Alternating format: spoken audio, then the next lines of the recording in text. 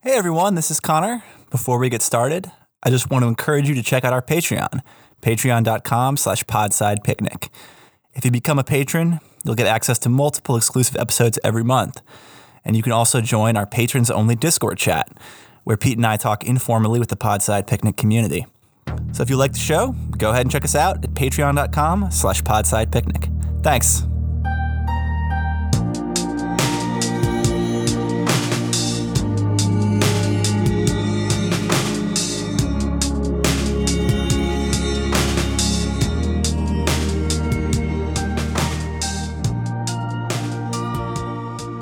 Hey everyone, welcome back to Podside Picnic. As always, this is Connor, and I am here with my inimitable co-host, Pete. And today, we have a special guest for you. He is Owen Higgins. He is a staff writer and an editor at Common Dreams, all-around writer and Twitter personality. Owen, thanks for joining us, man. Yeah, thanks for having me, guys. I really appreciate the opportunity. Come on and talk about some sci-fi. Right on. Yeah, we're thrilled to have you on, and just to give everyone a little bit of background on what we're doing, we're talking about a movie that came out in 2009. It's called Pandorum. It has Ben Foster and Randy Quaid. Dennis Quaid, one of the Quaids. It should have been Randy Quaid, though. Come on, man. Yeah, honestly, but because this is a wacky psycho movie, and therefore, the unfortunate Quaid might have been appropriate. But anyway, it's sort of not to. I mean, we're going to spoil this as always, folks. So obviously, if you care about that, go watch it before you listen to this. But it's a space horror. It's kind of in the vein of things like Solaris and Event Horizon, where you have sort of a deep space mission. Things go wrong. There's plenty of action. There's also some sort of deep philosophical reflection. And I believe it's by the director of Event Horizon, which we've already covered. So it's kind of broadly in that vein. I guess humanity has sent an interstellar ark called the Elysium to this blue planet. And things have not gone according to plan, shockingly. You just wonder why people send off all these space missions. Nothing ever goes according to plan. Yeah. But Pete, Well, and every time they do it, Earth dies, you know? Right. They can't, they just seem to doom Earth. Like, gosh, people need to stop going to these deep space missions and focus on solving problems here at home by reading publications like Common Dreams. Like, stop dooming us. Yeah. Okay, so, Owen, let's kick it off. When did you first see this movie, and what made you pick it? So, interestingly, I had a similar experience with this that I had with Event Horizon. And I'm just going to tell the Event Horizon story really quick, which is that I was hanging out with my sister back in the early mid-aughts, and we were just hanging out. We were kind of bored.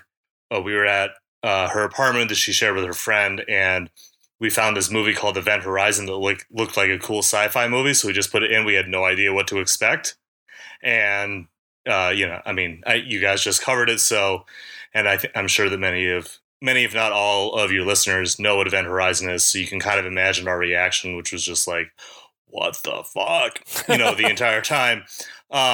With this movie, because I was familiar with the director, and I knew Ben Foster. I liked him from I think it was Alpha Dog, and Dennis Quaid. I was interested in checking it out, but I also went into this one not really knowing what to expect, and I think that's one of the reasons that I like the movie so much, is that I'm still just like, even though, I mean, we can kind of get into, like, it has its good and bad points, but I just think that it's a movie that it just doesn't do a lot of things that you kind of expect it would do. And even the things that it does do that you do expect that it's going to do as you're watching it, which I think we should get into a little bit. But it is a little bit surprising in some ways, and in some of the ideas that it puts forward, and especially I think like the final twist I think is really just is pretty brilliant. But I guess I'll just start talking about it.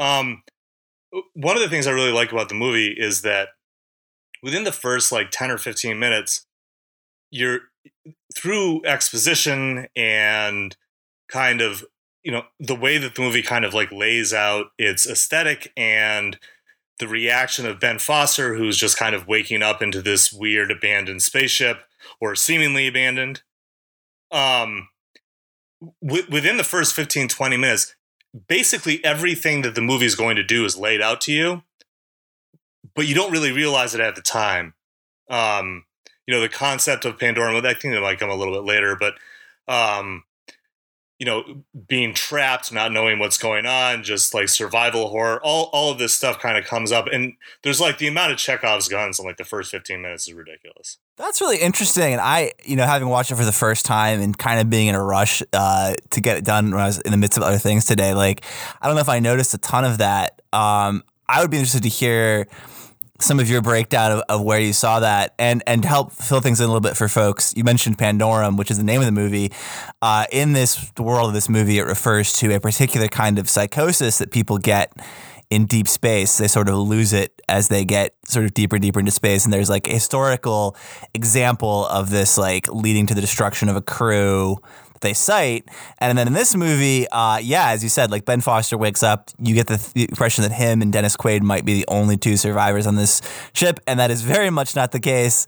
And of course, as you start to realize, that the ship has been going a lot longer than you might think and a lot longer than it's supposed to have been going. But Owen, like what were some of those master strokes like early on that you were thinking of in this movie?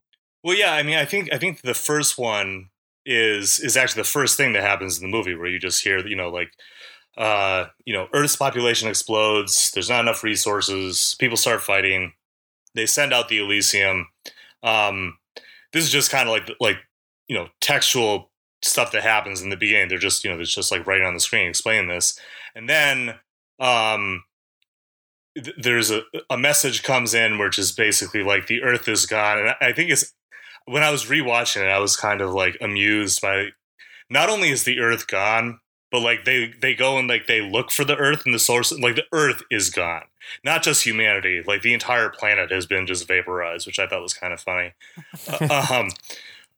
But so you're in, as the camera's panning in, it pans in on one of the characters that's standing on the bridge, and it's like, okay, well, yeah, everybody's just losing it. Okay, this must be just one person. And then you flash forward, and Ben Foster is in his little cryosleep tube, and it's I think the beginning when you first see him is really kind of well done, because it's so claustrophobic, and that feeling kind of goes through the first like 5 or 10 minutes of the movie. This kind of claustrophobic feeling where, first of all, he has all of these wires attached to him. He's all slimy. It's really gross. And he gets out, and then he gets Dennis Quaid out a couple minutes later. Same kind of thing. One important thing that's going on as well is that because of the rules of this world's cryosleep, like you don't remember things.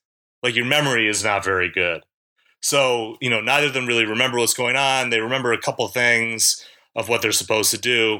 And, they're trapped in this room. So then Ben Foster has to kind of go up into the ventilation shaft or whatever it is to kind of come around. And that's kind of how the movie kicks off. And while he's in there, though, you do have this first inkling of this kind of psychosis, this kind of mental break, where he starts to believe that all of these pipes and hoses are moving and consuming him. And the way that it's shot, I think, is just really, because you're watching, you feel very tense. It's just like you feel like you're suffocating as well, kind of with him. So, Owen, if you're willing to answer, are you a little claustrophobic? I am way more than a little claustrophobic. Okay, because I'm afraid of heights. And when I described that scene to my wife, I described falling down that tube and the fear that generated. I think they did a really good job of trying to grab those root fears and combining them all into one scenario. Yeah, that's a really interesting point, because when I watched that particular point when he is falling, mm-hmm. my reaction is like, oh, thank God he's free. Oh, no, I was like, ah! But yeah, so then he gets out, and, he's going around, and the ship is down. And then, in short order, I I think isn't it in the beginning that there's like the corpse is like hanging upside down, and like he meets somebody, and then there's just these grotesque monsters running, like humanoid monsters running through the ship, kind of hunting people. And that's kind of like, and another thing I think is really clever is that you're kind of given the impression at this point that that's going to be that those guys are the bad guys. Like that is this movie is about these two men that you've met and maybe a couple other people kind of surviving this onslaught of monsters within a ship that's drifting out into space somewhere. Now, like as I think we'll get into, like that's not entirely what's going on, although it's a part of it. But that is the beginning. Oh, and to get back to your question, Connor. So during that time, it's explained to you that Pandorum is this psychosis where, you just kind of lose it because you're in the ship and you're in the middle of nowhere and in the middle of space. And there's this Chekhov's gun moment that is also, I think, absolutely horrifying for the same kind of reason that, talking about like the pipes and thing, and this one I think is even worse, which is basically this guy lost it and evacuated the ship, which is just all of these tubes being shot out into nowhere. And that's just how you die. You're just you're in your pneumatic tube floating in the void forever until you die. Yeah, it's a horrifying image, honestly. This movie does a great job, as you said, of like lining up very masterfully, not in like a rushed or cheesy way, but like lining up a series of horrific, visceral sensations and images within the first 16 minutes. One of the things that I most like about it. I totally am with you on that. Well, what were you going to say, Pete? Sorry, well, it's okay. Well, like one of the first movies we watched together, Connor, or talked about together, I guess we didn't literally watch it together, but it was Alien. And in Alien, one of the things that we both sort of were like, oh, come on, was the self-destruct device built into the mining ship for no apparent reason. Right. And like it's very petty because like this movie is about exploiting fear and bringing you into this situation, but like I don't see why you would design a ship to eject everybody when things go wrong. I mean, they're screwed anyway. Right, or why, and this is a spoiler obviously, but we're going to do tons of those, why this ship that's been existing for almost 1,000 years at this point, it was supposed to be going for 123 years, and they find out later that they've been gone for 923 years, and most of that time they've been spent with the ship sunk in the ocean of the planet they were supposed to get to. Oh, yeah. Well, and there's some nice, like, Owen, you mentioned Chekhov's gun earlier. One of the things that I was thinking about is, that creepy cannibal chef dude? Mm-hmm. He was talking about harvesting algae that was coming through the walls. Right. Because they're in an ocean. Of course he's getting algae through the walls. I thought that was perfect. And also, I think I think what you said, Pete, is really kind of interesting, and I think that there's kind of an amusing answer to it, which is like, why would you have, this system built into the ship where you could evac? And the answer to that is obviously so that the ending can happen. Yep. like that's, but as far as like, but that is the only kind of self-destruct mode in the ship. There is. And during, of course, during all of this is happening, like the ship is shuddering and like, it's starting to, I guess, just kind of like deteriorate.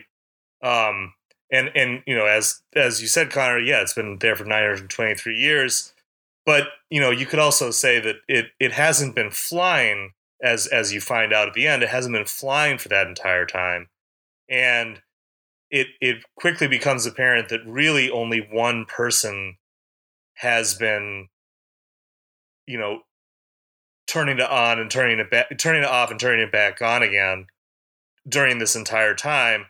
The real villain of the piece, who is responsible for basically everything that's going on, who is spoilers, but Dennis Quaid.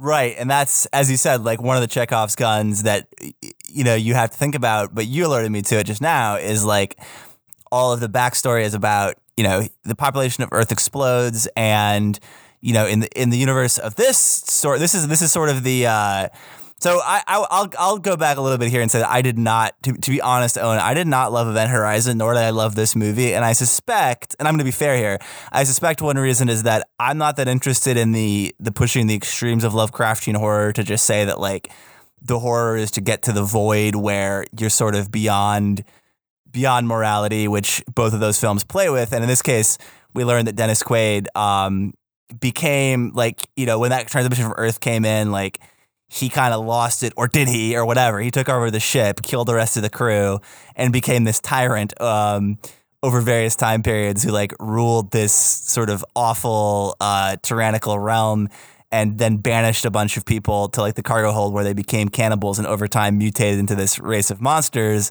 But like you said, like it's that subtle Chekhov's gun of like according to the logic of this story, at least, you know, as humanity, the population booms and they fight over resources and Earth goes to hell, and that's replicated on the ship, right? That the ship will inevitably sort of spiral into this dark place.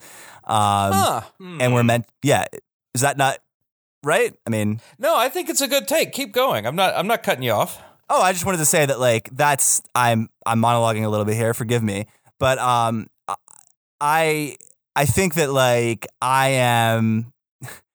I don't know that I'm as interested in like sort of people who want to and do succeed in stepping absolutely beyond the bonds of morality as this director particularly is. Although I did appreciate, as Pete noted in some of his questions that we might get to, you know, at the end of the movie, people pop up in their little pods and then they're going to have to, with their small group of people, kind of repopulate this planet, Tanis. And it's like, all right, we do have a hopeful ending. I don't really have a point there other than to say, I guess I'll ask Owen, like, what do you make of the way that this ship thinks about morality, politics, and kind of as a corollary that like psychosis or that Lovecraftian boundary pushing, that thing that's beyond all of it? Like, what do you think about all of that? I think that's such an interesting take, mostly because it's not mine, but I don't think that you're wrong. I just think it's a different way to look at it.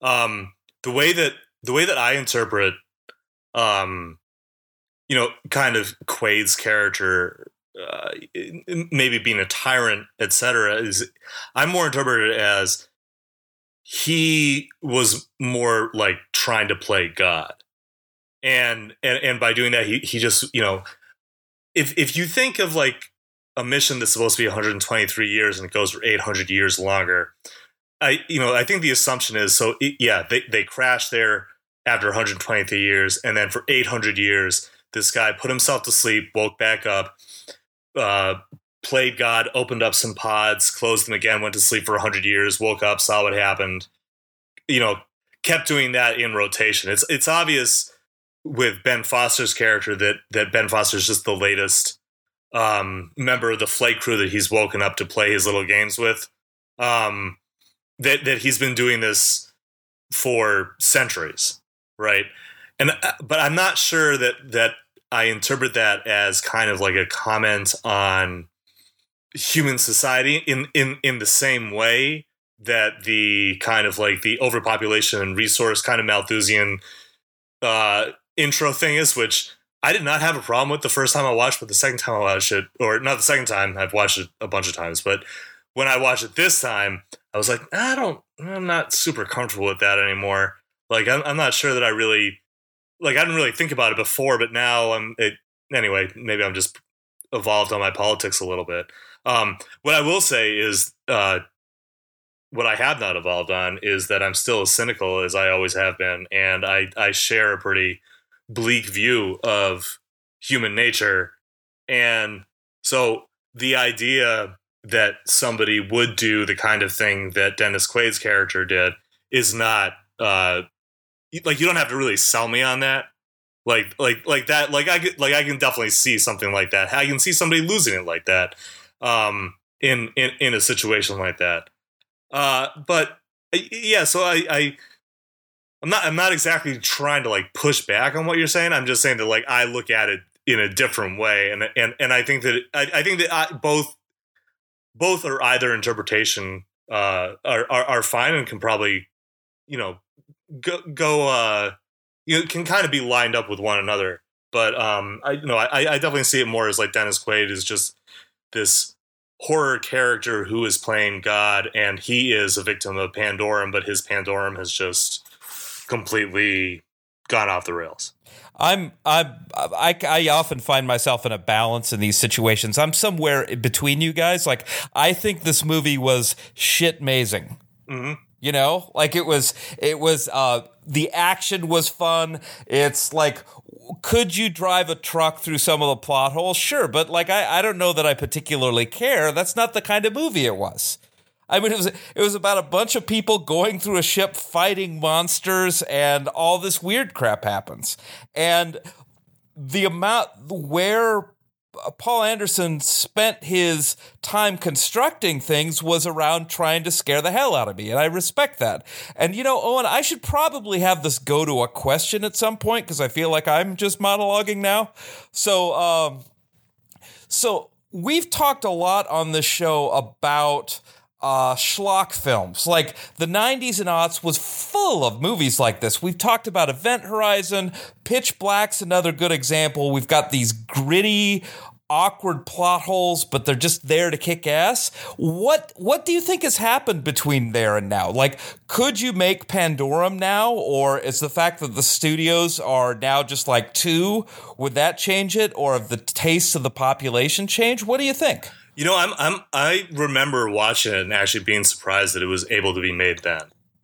You know, like 2009. You know, like that was 10 years ago, but like it wasn't really like a time when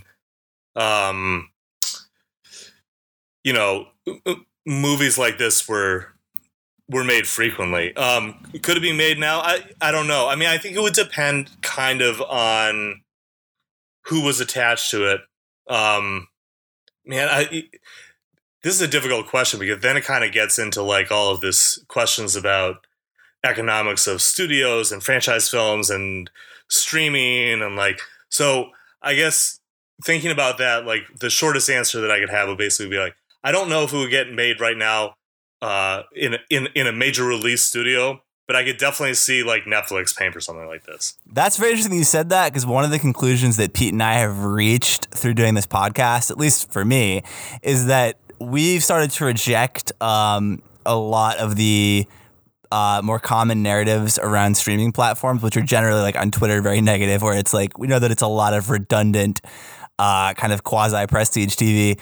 But like what you just said there, what we found is that actually, partly just because of a need for raw content at all times, Netflix and other streaming platforms, they're starting to do some really interesting things that hopefully can help stem the tide of where studio movie making is going. So I'm glad you said that. Yeah, it's like I guess we're doing a lot of, It's like they are the small and mid-range studios now, because there's nobody else. Right. I mean, and it's not like something that they're going to start doing now. I mean, like they did Beast of the Southern Wild with Idris Elba. You know, like I know, is that the name of the movie? Maybe it's not that. That's not the name of the movie. I don't know. It sounds cool though. Oh, is it? It's like Child Soldiers in Africa. It's really good. But they release it in the U.S. on Netflix, and internationally, I think, on Screen. I can't. I remember writing about it for a paper I was working for at the time, but the one Beasts thing of No Nation. That's the name of it. Yeah. So, but the thing that I do remember about it, and like kind of my take on it, was that that it was kind of proving that Netflix was willing to like make original content that was really interesting. And in this case, it was good. It was something that was a independent prestige film, but that in general it would kind of mean that they were starting. And then, you know, to be fair, that was like 4 years ago. I'm not sure that my prediction kind of was borne out, but still. Yeah, I mean, first of all, I think that Pete and I should get in touch with Netflix so they can pay us to do all this free advertising for them. Yeah. But that notwithstanding, Pete had an interesting question. That and mattresses. We're always talking about mattresses. It's weird. That's right. Mattresses, stamps, and Netflix. Those are going to be our advertisers. Owen, Pete sent you an interesting question that I was thinking about. Would you watch Pandorum 2 about exactly, according to the movie, 1,213 people eating sea sludge on the beach and trying to figure out what to do with a sunken ship full of monsters and a virgin blue planet? So, I've been thinking about this a lot. And no, but that is exactly why I like this movie so much. And let me explain what I mean. What I really, really like about this movie is that the world building and the concepts, although there's like you said, Pete, like yeah, there are a lot of plot holes that you could drive a Mack truck through. But the idea and the concept of a ship that's been sitting underneath the water for 800 years on this pristine planet, untouched by humans, untouched by Earth, anything, right, is really fascinating to me. And I think the reason that I love the ending of the movie so much is that it kind of leaves it up to my imagination. When I'm watching it, I'm just like, you know what? Who knows? Like, who knows what's going to happen? And I can just kind of imagine what's going to happen in my head, imagine it going many different ways. And that actually is also part of like how I think about a lot of the things that happen in the movie, like the concept of Pandorum, like, what happened in those intervening 800 years where we don't know. I find it really interesting to kind of think and kind of imagine and kind of story tell to myself what happens just kind of, just while you're thinking about the movie, just being like, oh, I wonder what happened then. And but I don't want answers to that to be in a movie or to hear from the director about that. I prefer to just have that stuff kind of be in my head and have me be the person who's telling that story, if that makes sense. It makes a perfect ton of sense. Yeah, go ahead, Pete. Sorry. Oh no, that's great. Well, I've always been really interested in space colonization because I'm a huge nerd. And one of the interesting things about this is 1,200 people is about the minimum population size you would need to keep everybody from having like 16 chins and holes in their hearts. Oh, jeez. Well, like that. I mean, none of them better get sick because like you need that many people to get a population going. I took the ending as optimistic because they called it the year one of Tanis. And I'm like, all right, like as far as we know, they're going to take it and I'm going to run with that. But you're right. I got to make that choice. And that's really cool. Yeah. Yeah. And like, to be clear, despite my kind of innate cynicism, I don't take it as a negative. I don't take it as like, something horrible is going to happen. I just think that who knows? I mean, I guess I never really thought about like the idea of 1,200 people being the minimum. I just kind of always assumed that they would just survive and start a civilization and then eventually, devolve into the same kind of warring that they did on Earth. But like, maybe like not for like a couple hundred years or tens of years or what, however long it takes. Sure. But that, kind of imagining like what that would look like possibly, I think is more interesting to me than watching a movie about this or watching like a mini series on Netflix or something, right, on this. Although I would still watch it. I mean, like, of course, but I'm happy I'm happy to have that not exist. Well, I think that you bring up that you're touching on something that is interesting to me that was sort of occurring to me as you were talking, but it also with reference. So we just did an episode on a movie from the late 90s that you may have seen called Dark City, which we're going to put that up soon. But Dark City is a very aesthetically distinctive movie that is much, much different than this one. I bring it up only because it's so invested in creating its own self-contained aesthetic universe.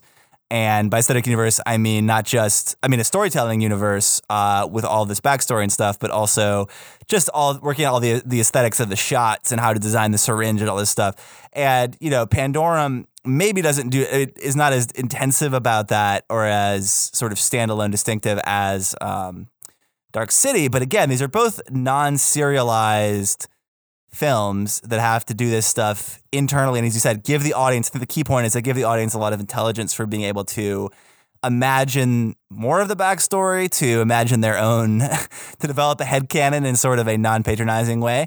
And I think we're going to need going forward culturally, because the push is to serialize storytelling as much as possible, right? Whether it's obviously TV shows on streaming platforms, or movie franchises, or video game franchises that never die, or even series of books. The push is to serialize all storytelling. And part of that is because what we want economically now is to seek rent on everything. We want people to subscribe and be paying rents permanently on the things they want, not just be able to pay, X amount for this Blu-ray. And again, I'm monologuing and flying off into ether conceptually. My point is that you make a really important... mention the Patreon, though, dude.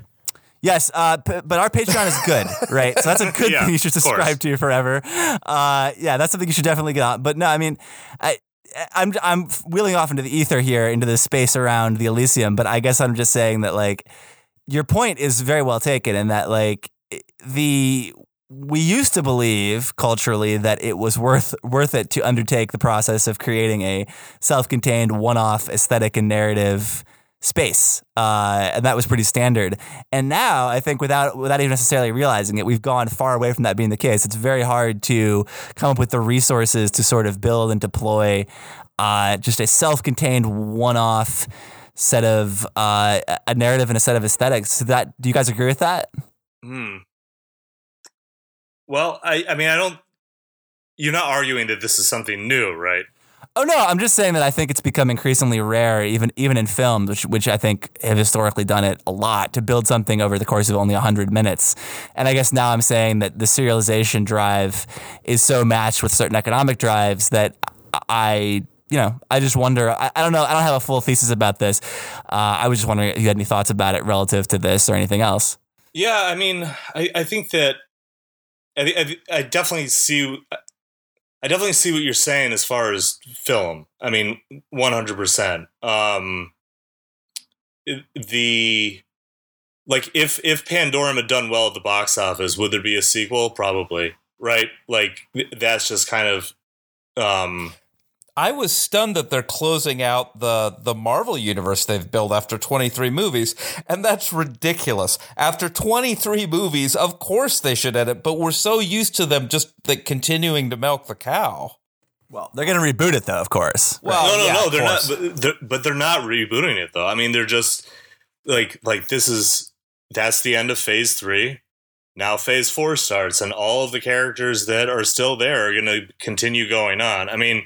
Like it's I mean that this is the end of that part of the story, but it will continue to go on and on forever. I mean, like, or until it stops making money, which I don't see happening anytime in the future. I think that there are certainly some science fiction works that are maybe both serialized and self-contained, and I don't want to kind of digress too far, but one of the series that Connor and I were talking about before we came down on Pandorum was the Expanse TV show and books, but they have like a specific ending. Like the next book is it's over, right? So it's like they're doing 9 books. They've had one come out pretty much every year and a half. And like once the 9th one is out, like that's the end of the main of the 9-book series. That's it, right? So there's like that. I like that idea a lot.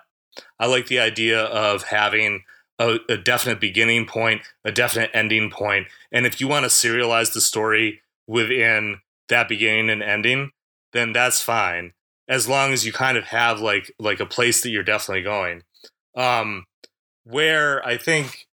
And I think this is maybe more kind of going to your point, Connor, but where it's something like, and like you said, Pete, like with like Marvel, where it's just going to keep going and going and going. And even though like this part of the story ended, it's just going to continue to, and like, that's also kind of because comic books are serialized, forms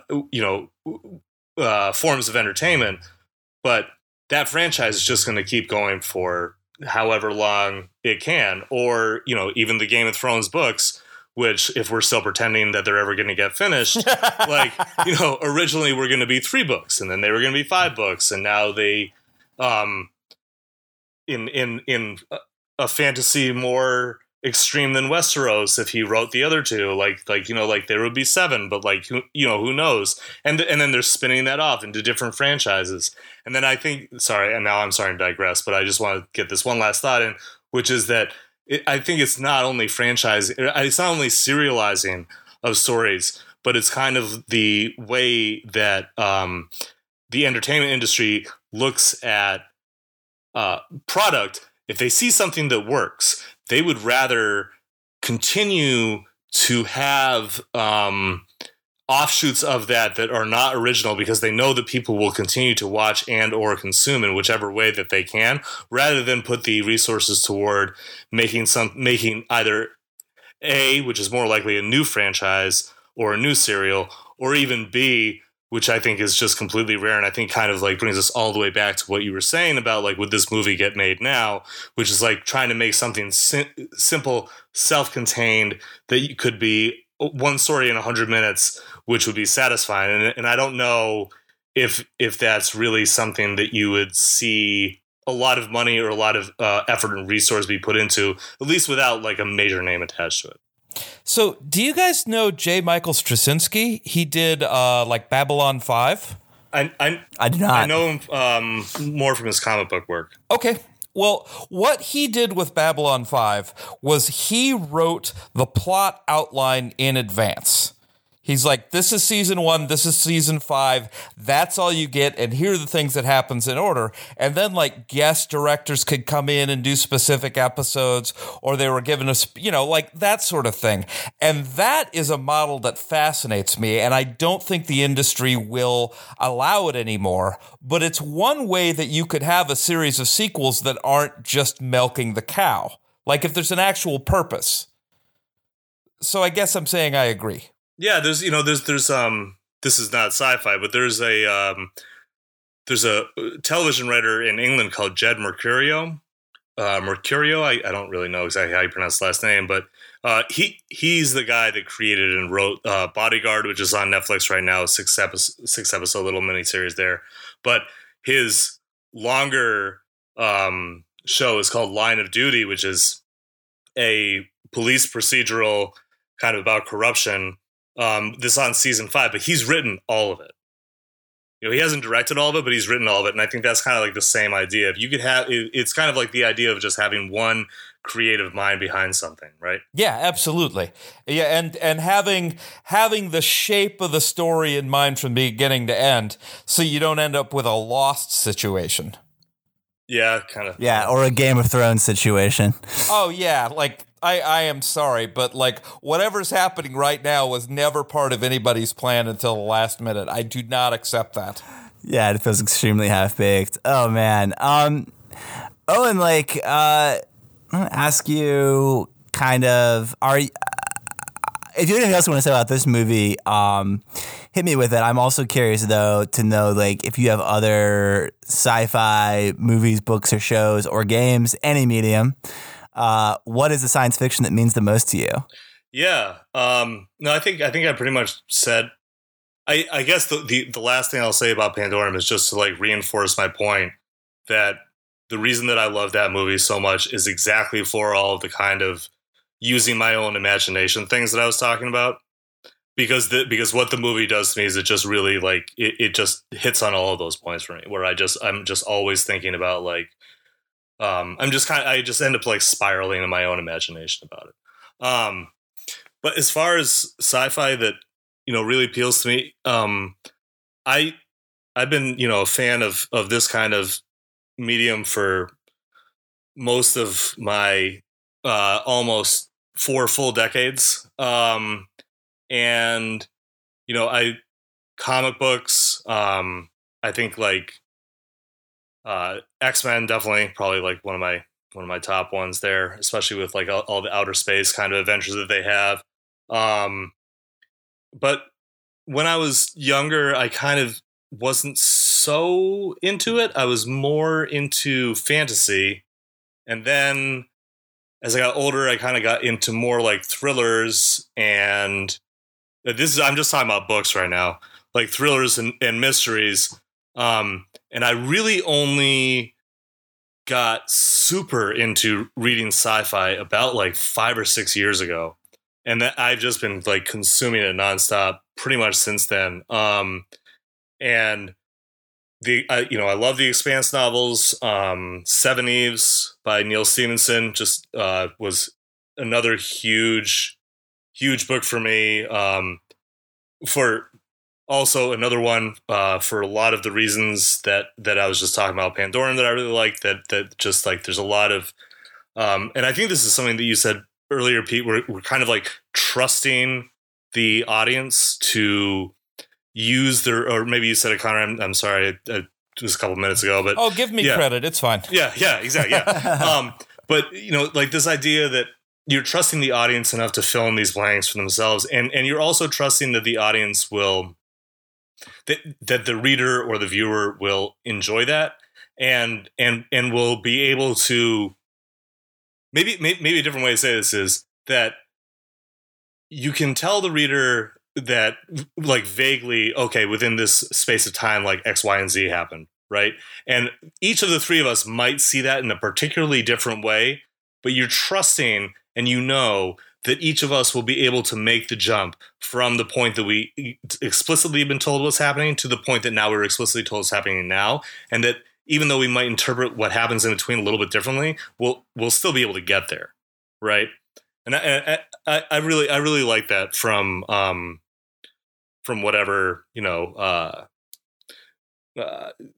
medium it is. And then as far as movies, I mean, sci-fi movies have probably been like the one constant sci-fi thing for I mean, Aliens and Alien in that order for me. The Terminator movies, the Matrix movies, Dark City is. Even though the first time that I watched, I didn't quite understand exactly what was going on. I had to watch it again when I was a little bit older to really get what it was. Trying to think of like other ones. Like there were like some really good sci-fi movies in the 90s that I cannot remember now. Yes, but that were really cool. Well, and there was a market presence for that kind of sci-fi. It was wonderful.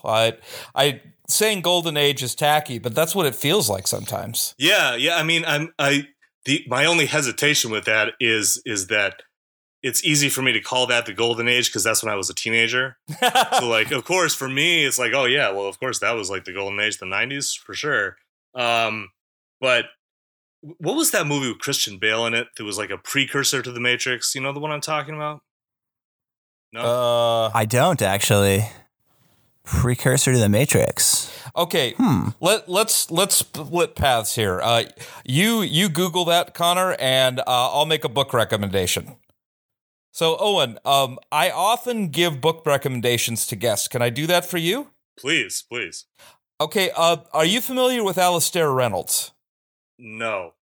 Okay, Alastair Reynolds does a series of books called Revelation Space. And they are space opera with a serious side of gritty. If you like Seven Eves, I think you'll like this. So Alastair Reynolds, give it a check. If you don't like it, I'll refund your money on the books. No, thank you. Definitely, I'll definitely check that out. I just ran through Google really quick, and it looks excellent. Cool. Although I'm trying not Alastair Sorry, I didn't mean to cut you off. That's fine. Reynolds. Yes. Reynolds, yeah. I think Alastair Reynolds did some of our favorite stuff on Love, Death, and Robots, so I'm a fan. By the way, the one movie you wanted me to look up, I believe, is called Equilibrium. Yes! Came out in 2002. Oh, Equilibrium, sure. Mm-hmm. That's so it's 2002, so it's a little bit, and it is after The Matrix, so it is probably like a Matrix kind of knockoff, but it's still cool. Oh, yeah. I'm all about gun kata, man. And, like, I'm just going to say it. Like, Hunger Games books are really good. I like the movies, too. Not ashamed. That's an interesting one. I would not have picked that for you. So that's interesting. We would have to do Hunger Games at some point, Pete. Yeah, sometimes we've been hitting authors that do, say, young adult books, and I've actually been going back and checking some of that stuff out, and it is not, there's value in mining that stuff out. There are some good books out there in that category. Yeah, I mean, I think we're actually. I just want to say, like, I think that Hunger Games I think it's good because it just is not trying to be anything other than what it is. It's not trying to be anything other than Battle Royale and other than anything that it is, which is, you guys know what Battle Royale is? Oh, yes, absolutely. Yeah. But besides that, I mean, that's just what it is. It's a dystopian science fiction novel for young adults that is well written and readable. And, I guess that's the kind of thing, like you were saying, like schlock, sci-fi and schlock fiction and in general is, it doesn't have to be good to be enjoyable, or it doesn't have to be a work of great beauty and literature or whatever, like, to be good, and to be enjoyable. It can just be, I mean, space opera, any of this kind of stuff. I think it's all enjoyable. And honestly, like, for me, a lot of the time, because for my job, I have to be reading all the time, like, just like constantly, like, at least 8 hours a day. I'm just reading. I don't always, when I'm looking for fiction, want something that's super wordy and intense. Sometimes I just want something that I can just kind of have fun with. Yeah, that makes perfect sense. Well, you come to the right place. That's our pod is very open to all of that. And this is probably a pretty good place for us to end it. But Owen, thank you so much for coming on, and I'm sure at some point we'd love to have you back on if you'll have us. Yeah, no, this was great. I really enjoyed, like, all of the different places that the conversation went to. I think it was really interesting. We had a great time too. And you know what? Honestly, I'm going to say it. Pandorum was a lot better than I thought it was going to be. So thank you for that too. For sure. Yes, everybody listening, watch it, please. Yeah, thanks, man. Take care, everybody. Yeah, thanks for coming on. Thanks.